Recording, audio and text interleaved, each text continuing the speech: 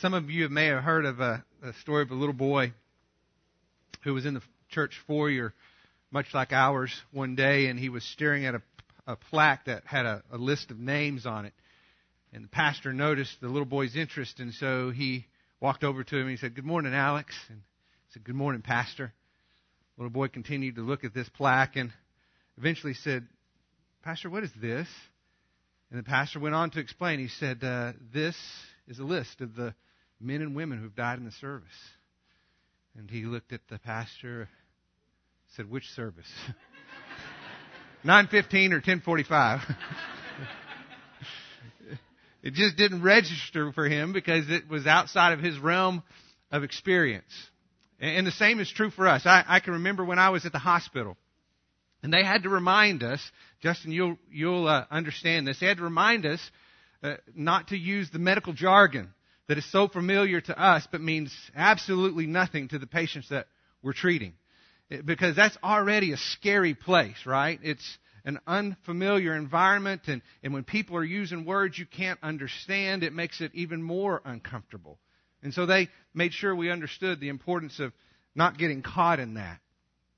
Because really, it's not all that different. I've had a similar experience when we went to Mexico City.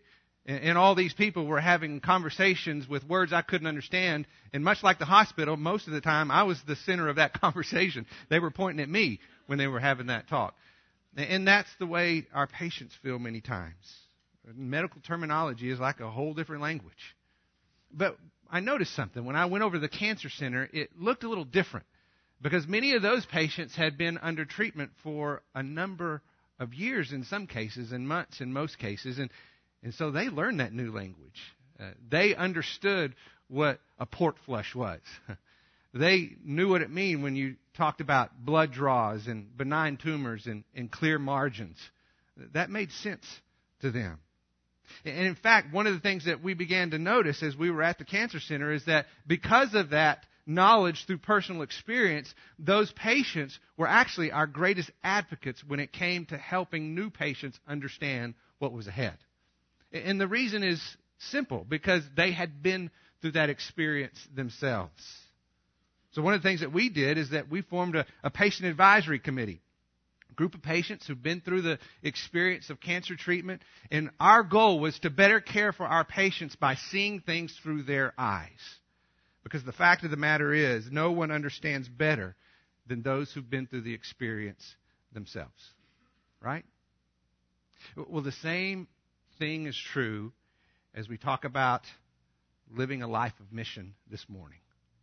As we consider what it means to be an ambassador for Christ, we need to understand that we always speak most clearly from that which we have come to know through our own personal experience. Those who are most effective in sharing their faith are those who are alive and well and living that faith. Now, I know that there's lots of strategies and techniques that have been proposed for effective evangelism, and I don't want to discredit any of those things. But I think the best way to speak about what it means to experience salvation through Jesus Christ is to share what you've come to know through your own personal experience. That's at least the perspective that we're going to take this morning as we consider this together. So before we do that, let's spend some time in prayer.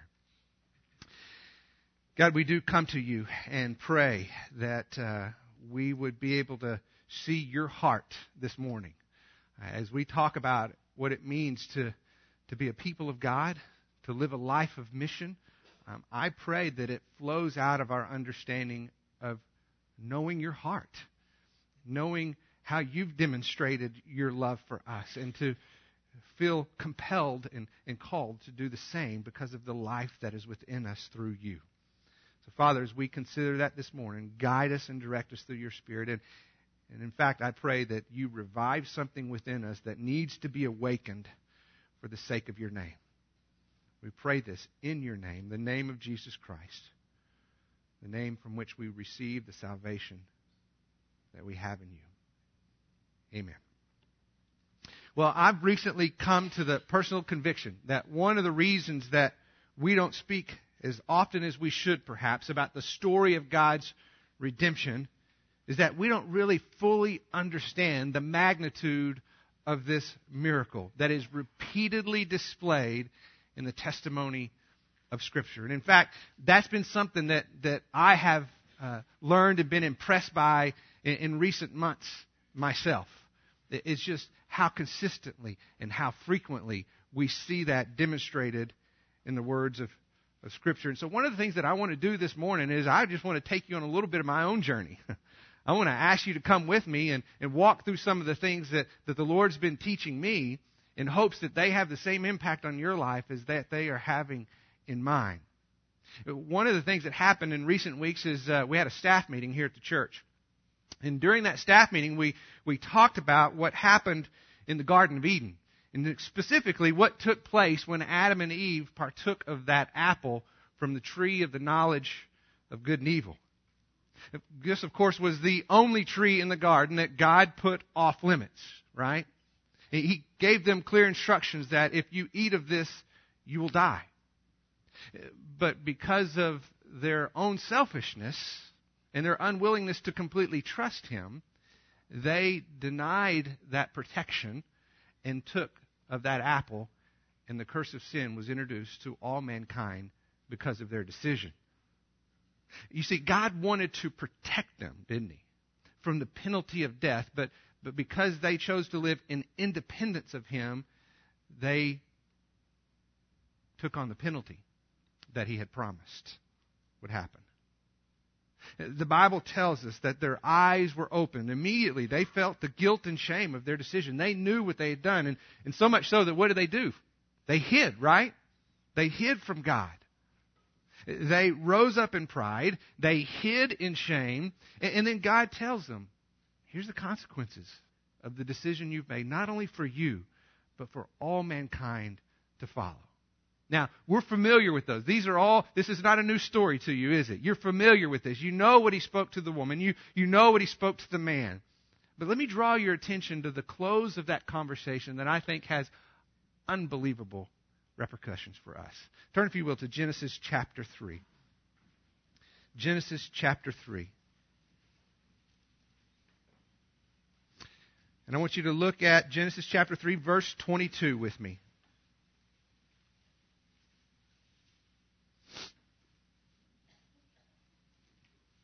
Genesis chapter 3, verse 22 says this. Then the Lord God said, Behold, the man has become like one of us, knowing good and evil.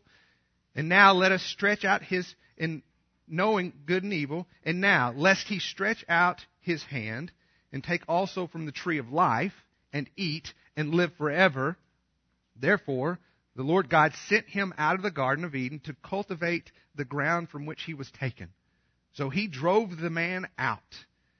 And after the east of the Garden of Eden, He stationed the cherubim and the flaming sword, which turned every direction to guard the way to the tree of life. It's an interesting little description, isn't it? And we know from our understanding of the story of what took place in the Garden of Eden that the tree of life had significance, as did the tree of the knowledge of good and evil. And so when we read this, we look at it initially and say, well, God is angry, and so He kicks Adam and Eve out of the garden. Well, He does kick them out of the garden, but I don't believe it's because of His anger. I believe it's because of His great love. You see, the tree of life was not originally off limits, was it? In fact, when Adam and Eve were walking in that sinless fellowship with God, they could have and maybe did partake of that tree as often as they wanted to. But when the curse of sin was introduced, to have done the same thing would have had a disastrous effect. Sin had separated Adam and Eve from fellowship with God. And to eat from the tree of life would have perpetuated that result for all eternity. Mankind would have lived forever, separated from the redemption that they would find in God. And so God's judgment that we see as He kicks them out of the garden is actually what made a way possible for His salvation. And this is what exactly He had in mind when he spoke to Eve. And He told her, right, that from her seed that salvation would come. He spoke of that to her. You see, we haven't even left the Garden of Eden yet, and we're already beginning to see God's plan of redemption unfold. If you read a little further, you're going to bump into Noah. That's the next major event that you're going to come to. Now, we know that the earth had quickly become populated with lots and lots of people. The sad reality is, though, that those people were an evil people. In fact, God said when He looked upon the people of the earth that every inclination of the thoughts of man's heart was on evil continuously. That's what He said. Except for 8 people. Noah and 7 members of his family. They alone were righteous. They alone put their trust in God. Now, as I'm reading this, I'm thinking about this, and I'm doing a little math in my head, okay? Because the Bible says that there were 10 generations from Adam to Noah, right? And in 10 generations, we've populated the earth, and we're down to 8 people who have put their faith and trust in God. 8! And if you just carry that forward, is it just me, or are we down to 0 in no time at all? End of story. Game over. We're done. So what does God do? He judges the earth with a flood. And again, I look at this and I do not see it as simply an example of God's fury. In fact, if you look at the account and see what God said when He looked upon the earth, saw the evil of mankind, it said that He was grieved. The heart of God was grieved. See, not unlike the garden, I believe once again, He rescued mankind and made a way of redemption. And He did so by destroying those who were unrepentant in their evil. And He protected those who put their trust in Him. The Scripture says God blessed Noah, and He told them, be fruitful, multiply, and fill the earth. Right? And so we know that this is something that He gave instructions towards because He wanted to make sure that that promise that He made would be fulfilled through the seed as they did what He commanded them to do. And then, of course, as we talked about last week, the next event you're going to bump into is the Tower of Babel. God's people, created in God's image, set out to find life in the fellowship of community instead of living in community and finding life in fellowship with God. Mankind, once again, was well on his way to becoming universally independent from God's redemption. Like the garden, they heard what God said, but they did not fully trust Him, and they chose to do something different. So as we said last week, God disrupted their plans. He confused their language, and He graciously, I believe, gives them another opportunity to satisfy their need for fellowship through life and faith in Him. So you see what's going on here? We're only 11 chapters into the first book of the Bible.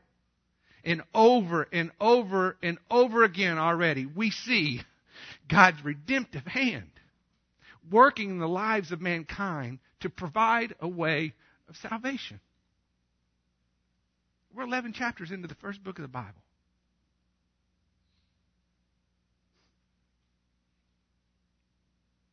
You know, as I've been thinking about this, there's that verse in the Bible that says that His love endures forever. It's all beginning to make sense to me. His love endures forever. Continues on. God calls Abraham out of Ur to make him a great nation, He said. Now, we remember that He made that promise to an old man and an old woman who had no children and have not been able to have children. But literally, God delivers. And through Abraham, the son Isaac is born. And from Isaac, Jacob. And from Jacob, he has 12 sons. And from those 12 sons, that promise of the nation is fulfilled. Because those 12 sons represent the 12 tribes of the nation of Israel. That's what He promised. But that promise appears to be in jeopardy once again as mankind starts to interrupt, it appears, God's plans, and they put that nation of Israel into bondage. The Egyptians take them and enslave them. And we look at what God had in mind perhaps and we think, oh no, this is all off track.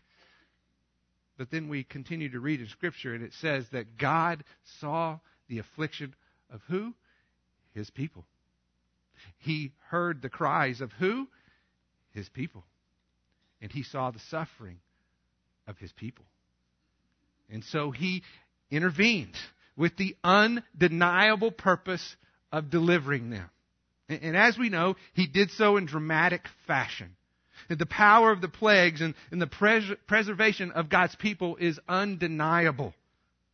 And it all culminated, as we talked about last week as well, that ordinance, that ceremony that God set up that said, I want you to do this from now on in remembrance of what has just happened as I've delivered you out of bondage from the hands of the Egyptians through the blood of the sacrifice of a lamb and protected you from the death that fell upon the firstborn child.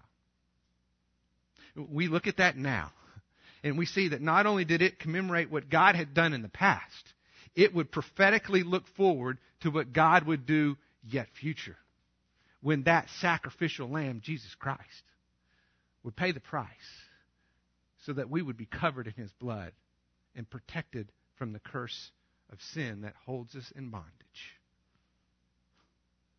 As you continue through the Old Testament, we're just skipping across the top here, guys. Just skipping across the top. Because as you continue, you get more and more information. You get more and more detail about this way of salvation, this promised seed, and the Savior that would come to provide the salvation that God had promised. We began, as we said, with a general description of a seed that would come from a woman. And then we learn, as we continue to read, that it is more clearly identified as a seed that would come from a woman from the nation of Israel, through the tribe of Benjamin, who would be born in the town of Bethlehem, who would become from the line of David. That's some pretty impressive detail, and that tells me God does not want us to miss the way of salvation that He has provided. He's even cautious. He even cautions us through the words of the prophet Isaiah to make sure that we don't miss it by looking for something that we might normally expect. Some kind of king that would have a worldly reign, or somebody that would have the appearance of majesty. That's what we would normally look for. And so he tells Isaiah, make sure they understand that's not what's coming. Instead, he goes on and describes what we can expect to see when he tells about the unfolding story of a man who would come forsaken by men, a man of sorrows, a man acquainted with grief. Isaiah tells us He will be pierced for our transgressions. He will be crushed for our sins. The grief He bears will be due to the punishment that He takes for the sake of the iniquity that we carry. It's all there as a part of God's unfolding story of His relentless love. We see over and over again how God graciously preserves His promise despite the depravity of mankind in order to make a way for our redemption. Over and over again. Now maybe you can understand why when the New Tribes missionaries go into unreached people groups of the world, they begin to tell them the story like we did this morning. They start with creation, and they walk them through these events to the point that when they get to the New Testament and they begin to describe the person of Jesus, they don't tell them who He is. But before those words get out of their mouth, they say, we know who He is. We've been waiting for Him. That's the promise. That's our Savior. They discover it in the context of the story of God's redemption that began at creation. That's a beautiful thing.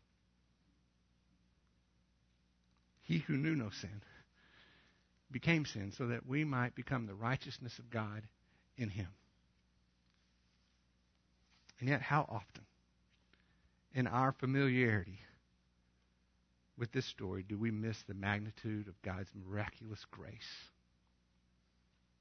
You see, living a life of mission begins with understanding the redemptive heart of God. Over and over again. It started way back in Genesis. And it continues to this very day. And now, as a child of God, God's heart for the world resides in you. Same God. Same enduring love. And if we're walking in fellowship with Him, His heart for the world will naturally flow out of the testimony of our lives, to the point that it should be one of the key distinguishing characteristics of who we are as a people of God. In fact, if we're not telling this story, the only explanation that I can come up with is that we've lost the sense of the magnificence and beauty of this miraculous story of God's redemption. How else can you explain that we would hold that in?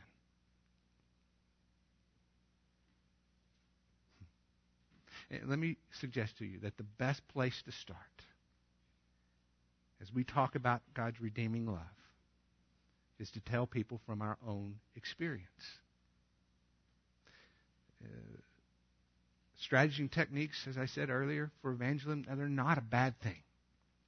But I think the best thing is when we begin the testimony of faith with a description of how He changed me, how He changed you, how He rescued me, and how He rescued you, how He called us out of darkness into His marvelous light.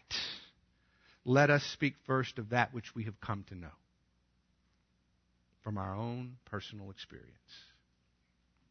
And be careful here, because I know what some of you are thinking. You're listening to this, you're being reminded of God's love, and maybe even feeling a sense of guilt and saying, I should be talking about this more often, right? And some of you might have gone as far as to write down on your notes, share my faith with at least 5 people next week. And that's not a bad thing. But let me just remind you, your life is the gospel. Your life is the gospel. In fact, that is what we talked about last week in the context of community. What I need most from you is for you to remind me what God has already done, not giving me a list of the things that you think I need to be doing. Tell me what God has already done. Tell me about the gospel and help me live my life in the reality of that truth. Because you and I need to live the gospel in order to share the gospel. We can only speak of that which we have come to know through personal experience. Now, I need to remember, and you need to remember every day, that although we still struggle with sin, that we find forgiveness in His redemptive grace every single day. My worship begins, I believe, with my repentance. And my praise naturally follows as I experience the fullness of His forgiveness. As Paul says, forgetting what lies behind, reaching forward to what lies ahead, I press on.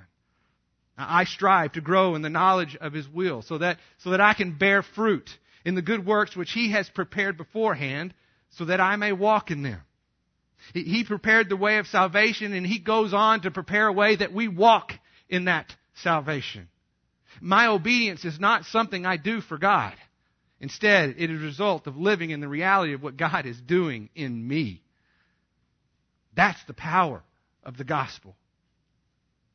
And the power of the gospel is what transforms us by the renewing of our minds. Old things have gone. New things have come. Because when I live the gospel, I am a new creation in Christ. I'm a child of God. I approach the throne of grace with confidence. Because the gospel tells me that I still find mercy and grace in times of need.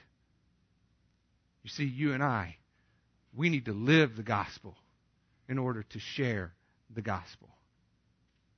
So I'm not suggesting that you should not go tell someone about Jesus. What I am telling you is that when you're walking in the daily experience of God's love through an abiding relationship with Jesus Christ, His heart for the world will not be hidden from the testimony of a gospel-centered life. It's impossible.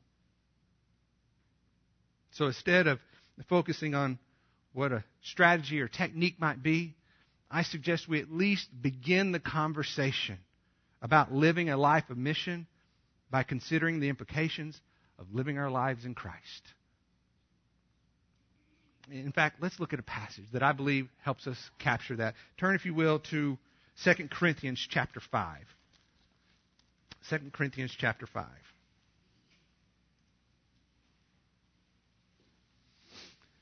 It's actually the beginning of a passage that I think we looked at last week when we were talking about being ministers of reconciliation.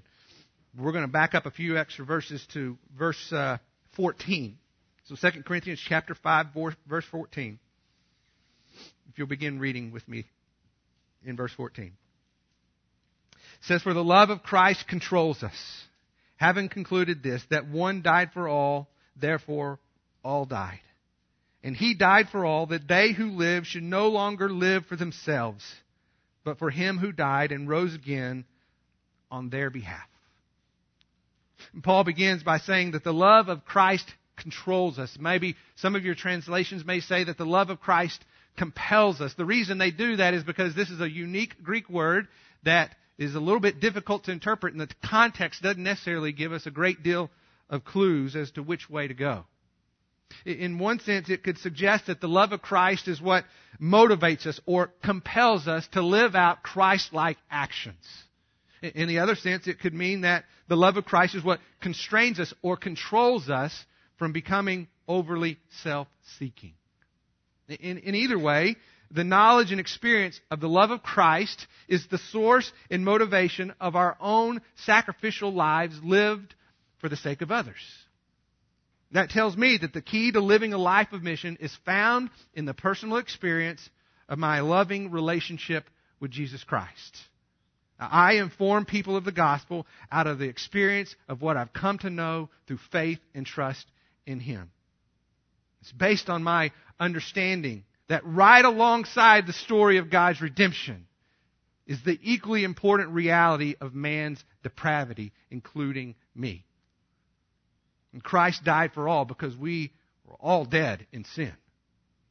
You and I were born in bondage, naturally inclined to carry out the ways of the world, bent on fulfilling the selfish desires of the flesh. It seems to me that one of the best ways to understand the depths of God's love is to really appreciate the depth of sin from which we have been rescued. Selfishness always leads to sin. But our life in Christ is what has given us the freedom and ability to no longer live for ourselves. What a prison. But to instead live for the sake of others. To live for Him who died and rose again on our behalf. And based on what we've talked about, I think it should be abundantly clear that when we do that, we're living for Him who did not come to be served, but to serve and to give His life as a ransom for many. And so the more we grow in our relationship with Him, the more we live like Him. With an others-centered focus, dying to self and living for Christ for the sake of others. That's a life of mission. It's what Paul tells us in Philippians. We looked at this when we went through that passage together. He said, "Do nothing from selfish ambition or empty conceit, but with humility of mind regard one another as more important than yourselves." Not merely looking out for your own personal interests, but also for the interests of others. Having this attitude in yourselves, which was also in Christ Jesus, who, although He existed in the form of God, did not consider equality with God a thing to be grasped. But He emptied Himself, taking on the form of a bondservant and being made in the likeness of men. Being found in the appearance of man, He humbled Himself by becoming obedient to the point of death, even death on a cross. See, these passages mirror each other, don't they? They speak of the life of mission that we are called to live as an outcome of our walk with Christ. In fact, you'll remember last week, I believe, I pointed out that the traits of who we are as God people all share a common trait, don't they? You remember what that was? They're all Christ-centered, remember? They're all Christ-centered. And living a life of mission is no exception. Sharing the love of God always flows out of an abiding walk with Christ. That living a life of mission is a Christ-centered life. But based on what we talked about this morning, I want to take that idea and I want to expand it just a little bit. I want us to consider how these attributes of who we are as God's people are not only Christ-centered, but they're gospel-centered. And although those are very similar, let me explain what I see the difference to be. When I have a Christ-centered focus, I often think about what Christ has done for me. It's very personal, as it should be. It's not a bad thing, because it's really important for me to capture, to understand, and to personalize my sin and God's redemption of my life. I need to begin there. But when we have a gospel-centered focus, now I begin to consider what God has done for us. It moves beyond the personal benefit to me, which is where we should rightly start. But where we should rightly go is to turn our focus and attention to others. For example, when I have this perspective, I seek to grow in the knowledge of truth, not only for my own benefit, but more important, when I have a gospel-centered focus, I look at being able to use what I learn in order to benefit the life of someone else. So the next time you go to spend time with someone, maybe this week you'll have coffee or you'll have lunch with someone. Let me ask you to do something. Take just a few moments to pray and ask God to use what He's teaching you in your life to in some way encourage the life of someone else. And don't go into that conversation wanting to impress them with your advancing knowledge. That's not what this is about, because at least in my life, when God is using something to teach me, He's usually changing me. He's usually breaking something about me that allows me to grow into a more conformed image of who He is. Dying to self. Living for Christ. And so when I've been in a conversation like that and somebody is sharing these kinds of things, I routinely leave a conversation like that thinking, I really needed to hear that. Especially when they speak of God's strength in times of weakness. His comfort in times of need. His redemption in times of failure. That's what has made the biggest impact on my life. You see, gospel-centered truth not only transforms my life, but it always has an impact on the life of someone else for the glory of God. Same's true for worship. In fact, I believe that sharing your faith is actually a form of worship. Sharing your faith is actually a form of worship. And it's consistently evident in a gospel-centered life. Because you think about it, just consider the songs we sang this morning, right? They routinely focus on what God has done through the person and work of Christ to give us things that we don't deserve, to live a life in fullness in Him. That's exactly what we do when we share our faith with someone else. We tell them about what God has done through the person and work of Christ to allow us to experience life in Him, things that we don't deserve, but He has graciously given to us.